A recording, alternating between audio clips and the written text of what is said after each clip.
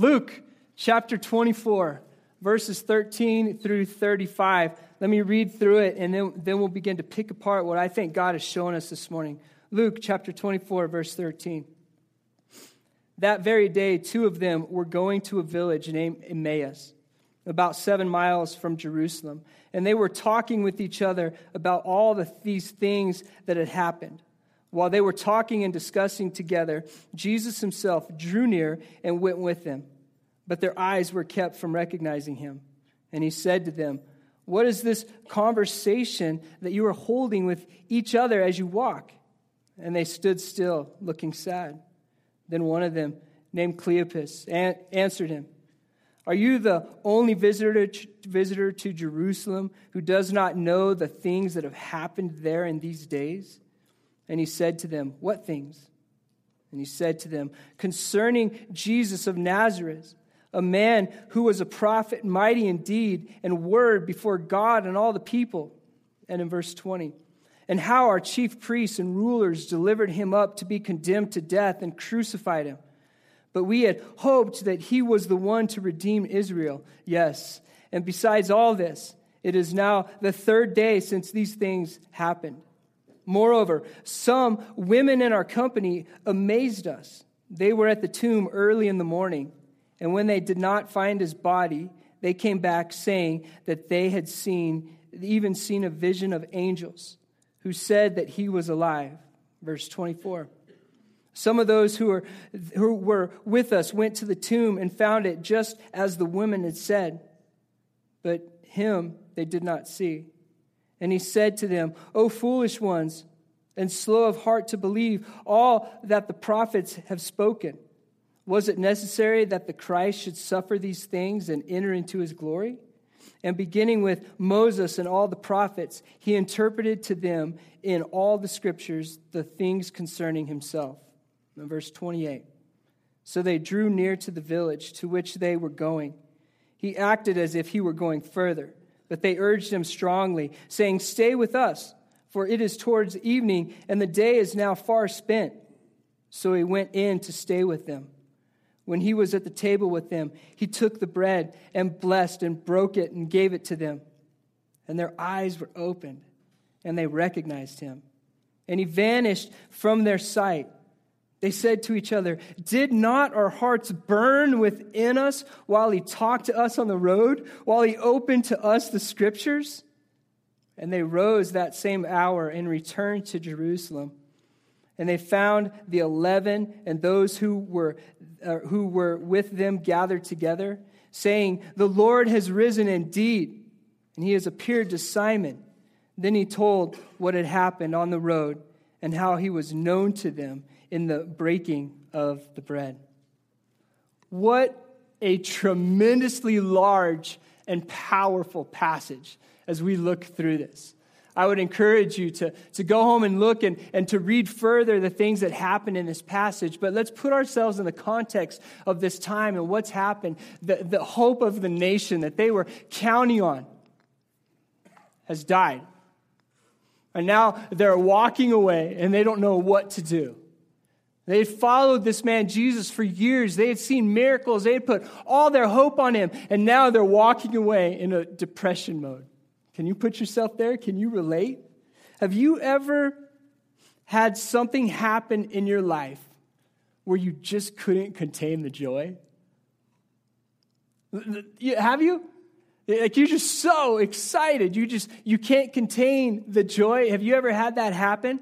Yesterday, I was at home and some college student came to the house, and I don't know, it was some kind of project that he's working on where they need to paint houses this summer. So I don't know exactly what it was, but it's one of those obligation things. He knocks on the door. He's like, "Hey, I'm a house painter. I'm supposed to do a project. Can I come give you a free bid?" And I without even thinking, I'm like, "Yeah." And he goes, "Really?" Like, how many no's had he gotten throughout the day? And he's like, "Really?" And just kind of fumbling around, like, what should I do next?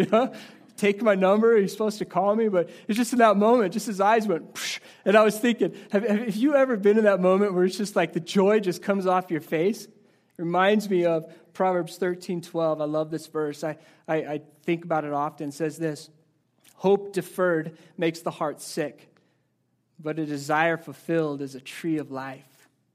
Just moments of hope, just moments of something happening in your life where it's like, really? You just come alive. Oh, but there's that reverse, right? The reverse of that as well. Ever had something happen that just made you so sick you could barely walk, you could barely move?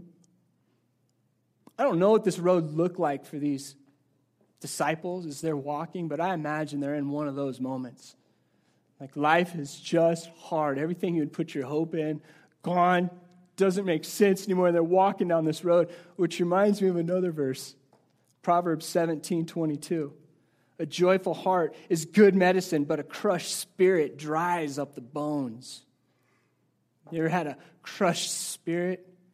Have you ever felt just overwhelmed, just defeated? Today as a church, we are praying the gospel message over you. The gospel message is the good news. That's what it means. Today, we are praying the good news message over you. Maybe you sit here and right now you've had a broken relationship. You've believed a lie. You've been put in a lie. Maybe you've had disappointment in your life, or maybe you've had setbacks in your life, and maybe you're at the point of just despair in this place. We're praying the gospel message over you. He will take the setbacks, and you've probably heard this before. He will take the setbacks and use it for a setup for your future, for things that are coming in your future. Just think of the disciples and what they were walking in this road right now. As they're walking, they're feeling defeated. They've experienced setbacks, disappointments, lies. And maybe we find ourselves in that place today. If so, maybe a Psalms is a good place for you to find yourself in this week.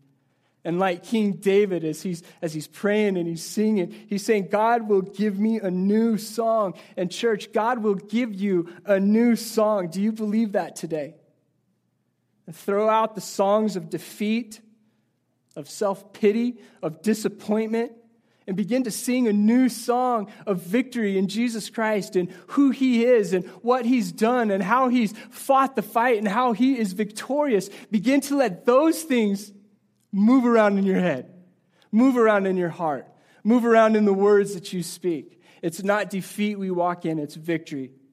And I don't know about you, but that's a good time to say amen. The things that have held you back are coming to an end. It's good news. That's beautiful, that's glorious words. Like these disciples on this long road back from Jerusalem to Emmaus, they can't believe what just happened.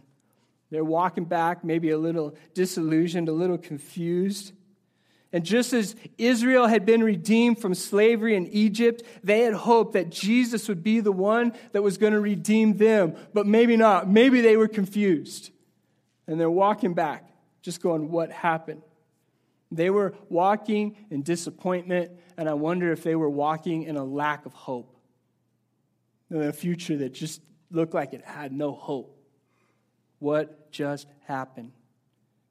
Church, I ask us this because I think this can find room in our heart in every single one of us. Are some of us right now, are we walking in disappointment? Are we walking in a lack of hope as we look forward? This thing is just, I don't know how I'm going to overcome this in my life. I don't know what's going to happen next. And we look forward and we're a little fearful for what our future may look like. I got to tell you this. Jesus knew what these people needed and He showed up. He knew it. And He shows up in our life every day, church. He shows up and He begins to speak His love. And though Israel thought that this Jesus was going to set them free from suffering, what actually happened is, no, it was through the suffering He set them free. And specifically through His own suffering on the cross, He set us, each and every one of us, free. And that's the good news. We will suffer in life.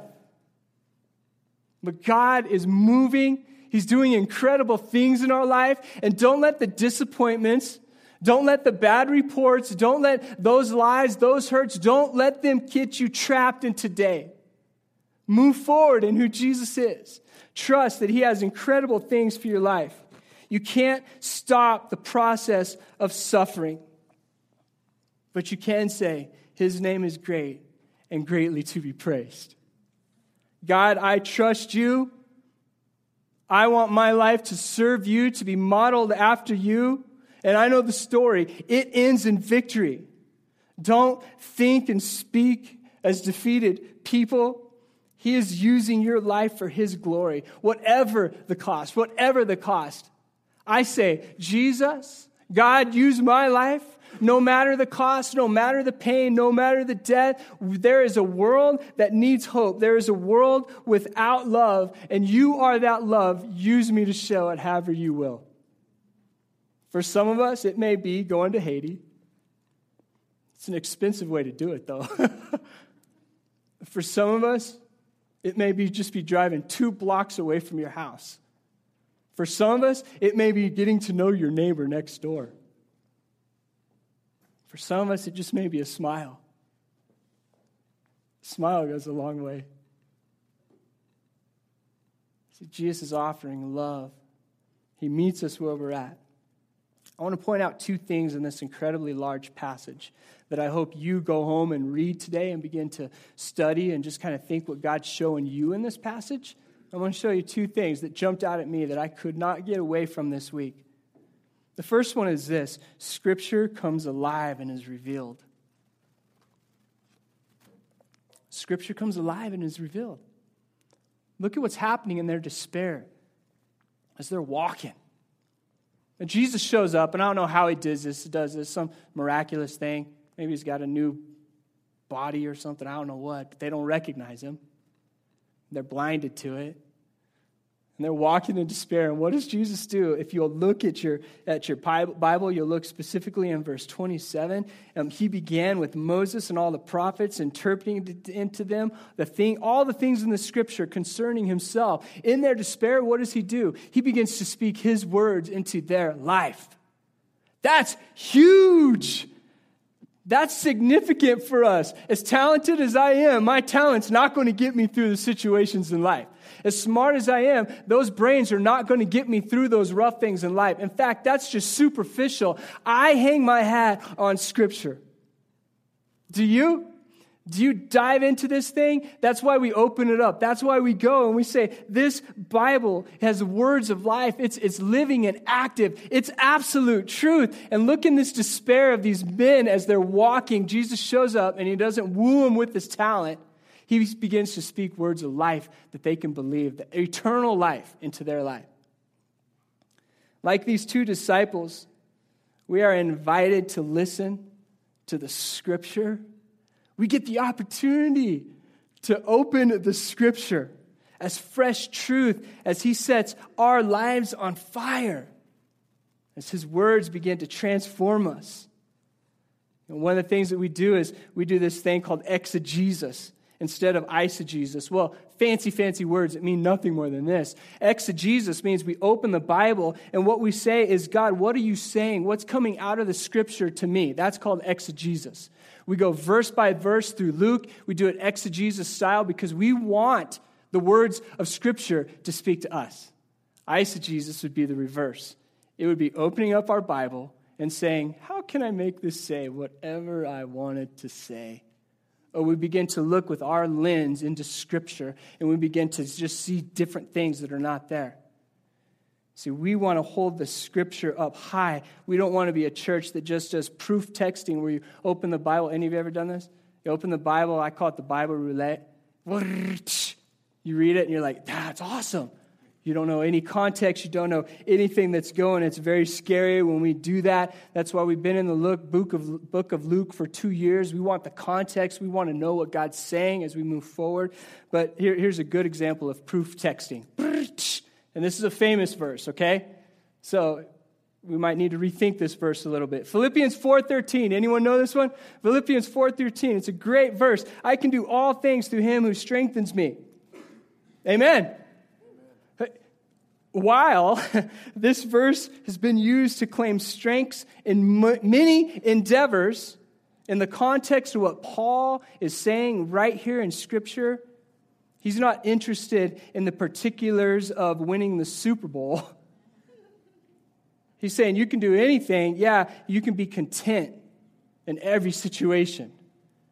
And so one example of how proof texting, we could just go, it didn't really mean he wants you to win the Super Bowl. What he really wants you to do is be content in every situation. You see, that's why Scripture and how we study it is so important. Church, I encourage you, get a good commentary. Begin opening up, reading it. Begin studying Scripture. Get the context of it. See what God is doing. Let's let Scripture speak to us. Let's not speak into Scripture.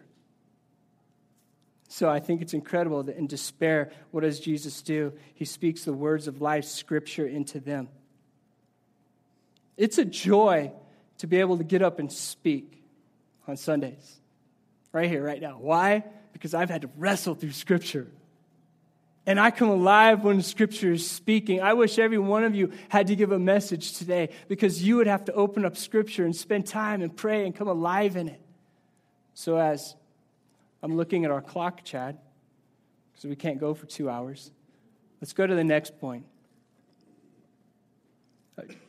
Two things that I see in this passage that makes the whole difference. The first one is Scripture comes alive and is revealed. The second one, what happens towards the end? Jesus reveals himself. It's powerful. Jesus reveals himself. Look in verse 30. When he was at the table with them, he took the bread and blessed and broke it and gave it to them. And what? Their eyes were opened. Their eyes were open, and they recognized him, and he vanished from their eyes. Cool trick. Vanished from their eyes. Verse 32, they said to each other, did not our hearts burn within us while he talked to us on the road, while he opened the Scriptures to us? Like, their eyes are open. So first, he speaks his word and Scripture into their life, and then he reveals himself to them. He does the same thing in our life. What I think is cool about this passage, if you think back in the history of the Bible, the first meal ever eaten was who? Adam and Eve. The first meal ever eaten was Adam and Eve. But then you fast forward to our context right now in this story, this one. It's like the whole story has now gone full circle. Death itself has been defeated. Jesus was on the cross. He's risen from the dead. God is alive. And at this point, humanity is brimming with life and joy. And I say, thank you, God, for your Scripture and for who you are. Jesus delights in revealing life to all of us. He loves watching cold hearts come alive. He loves being a part of that. The best evidence, as you look at the last part here, what happens after Scripture speaks and God reveals himself, what happens next? They can't contain themselves. They got to go, they're like marathon runners. They got to go on the road and go tell the apostles what they've seen. They can't contain themselves. The best evidence that we have, understood the Bible and met this living Christ, we know this living Christ, is that we have something exciting to share with the world. Wherever we go, we have something exciting to share with the world. Sometimes it may be with passionate words. Sometimes you may need to shut up and smile and just say the name Jesus. This is hope. I thank God that he highlights the strength of his Scripture. I thank God that he highlights that in despair, he reveals himself to us. This day is a gift from God. Enjoy it. Despite everything that's going on in your life, enjoy it. Know that God is working through the suffering for his plan, for his purpose. He wants to inject life and hope into you. Church, may we be a people that start awakening the dormant potential that's in us. There's some of us, we've just gotten numb to dreaming and spending time with God and his word and open it up. And there's things that God has put in us that's just been dormant for a while because we're politically correct and we're older. Well, I say, let's get a little immature. Let's start making some people mad. Let's start dreaming a little bit, and let's start speaking life wherever we see death. Let's start speaking hope whenever we see despair. Church, you have permission to come alive. And it's not just because of our talents. It's because of his word. It's because of who he is. We are not too old. We are not too young. Some of us think we're not up to speed and God can't use us. that we just don't make par. All the excuses we can come up with. God is saying, I've overcome all those. I've overcome them all. It's not about you, it's about me. So push forward into who I am, what my word says about who I am and who you are. If we sit around nursing the wounds in our life and the past hurts in our life, thinking about all the wrong and all the bad stuff, we're just going to be in this, I used the word 2 weeks ago and I really like it, cesspool. I haven't used that forever. That's going to be our life. Woe is me. Bad is this. I've been hurt.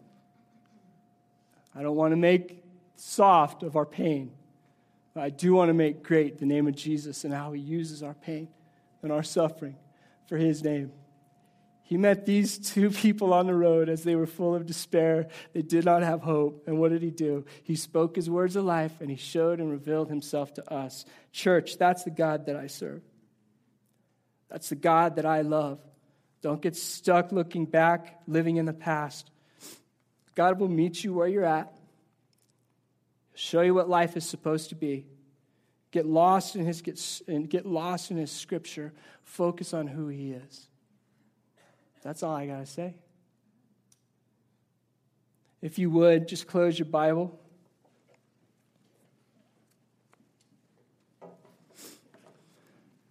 Let's take some time reflecting on who God is. If you're comfortable with it, just hold your hands out in a submissive stance in front of you. Just close your eyes and say, God, here I am.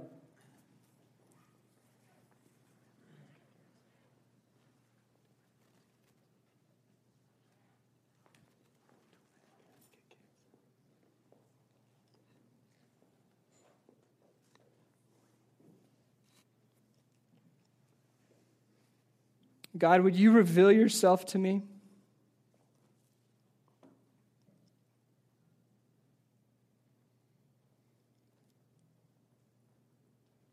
I've been maybe struggling, or maybe I've been focused on me a whole lot and not a lot on you and your word. Oh God, how have I got pulled into the temporary? May this week I get lost in the eternal things, the stuff that's going to last forever, your word, who you are. May I find my identity in that, not in the shiny things of the world. God, I place my life in your hands, and I ask you in return, show me who you are. Let me find my identity in you and move forward in you.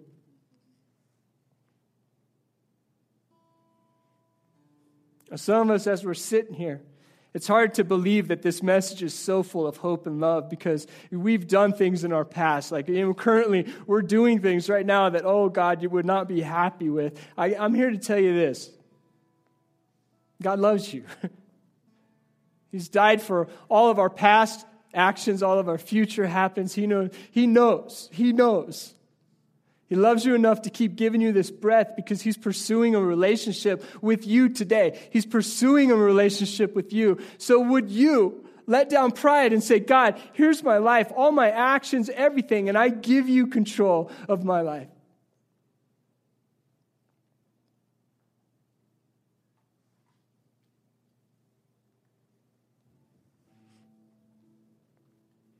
Some of us, there is something that's just been dormant for a while.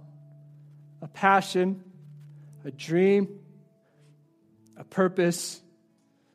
We know God's given us spiritual gifts. He's given us talents. He's given us experience. We know why, but we may be a little scared to move forward in that. Because it might hurt. It's scary. Well, church, can we say it as boldly as possible? Wake up, sleeper. Wake up. God is good. He's designed you to be who you are for great things, to show you the love that he has for you, to show the world. Wake up. We need you to be alive in who you are and who Christ has designed you to be. Get lost in his word. Get lost in him and move forward as we interject love into a world of death, despair.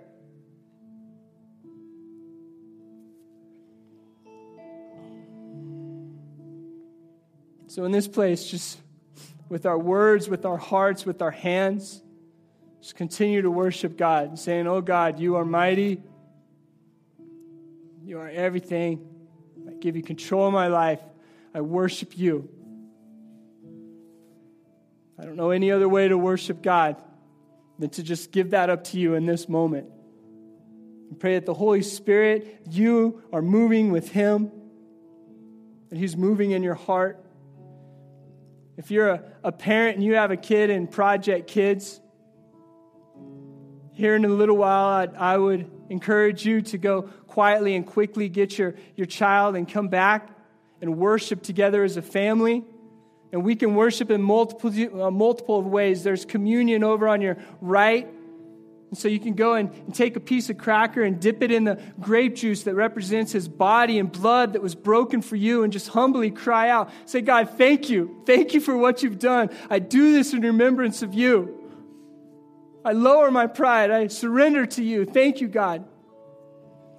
For some of us, it's standing and worshiping. For some of us, it's filling out prayer requests on the response card and putting it in one of the offering boxes on either side of the room. But here's the deal. Don't be fake in this place. Run forward. Don't let Satan tell you that you can't and you won't and you aren't. Think on the things of God that says you are, and you are because of me and because of what I've done. I love you. Do you grasp that, and do you get that? And I say amen to that. Church, let's pray and let's stand and pray and worship in this place. God, thank you for your life, for your hope. We stand against the gates of hell and we say thank you for your victory. Thank you for who you are. Thank you for your word of God. Move in us. Let these dreams come alive in us. Let us march forward in who you are.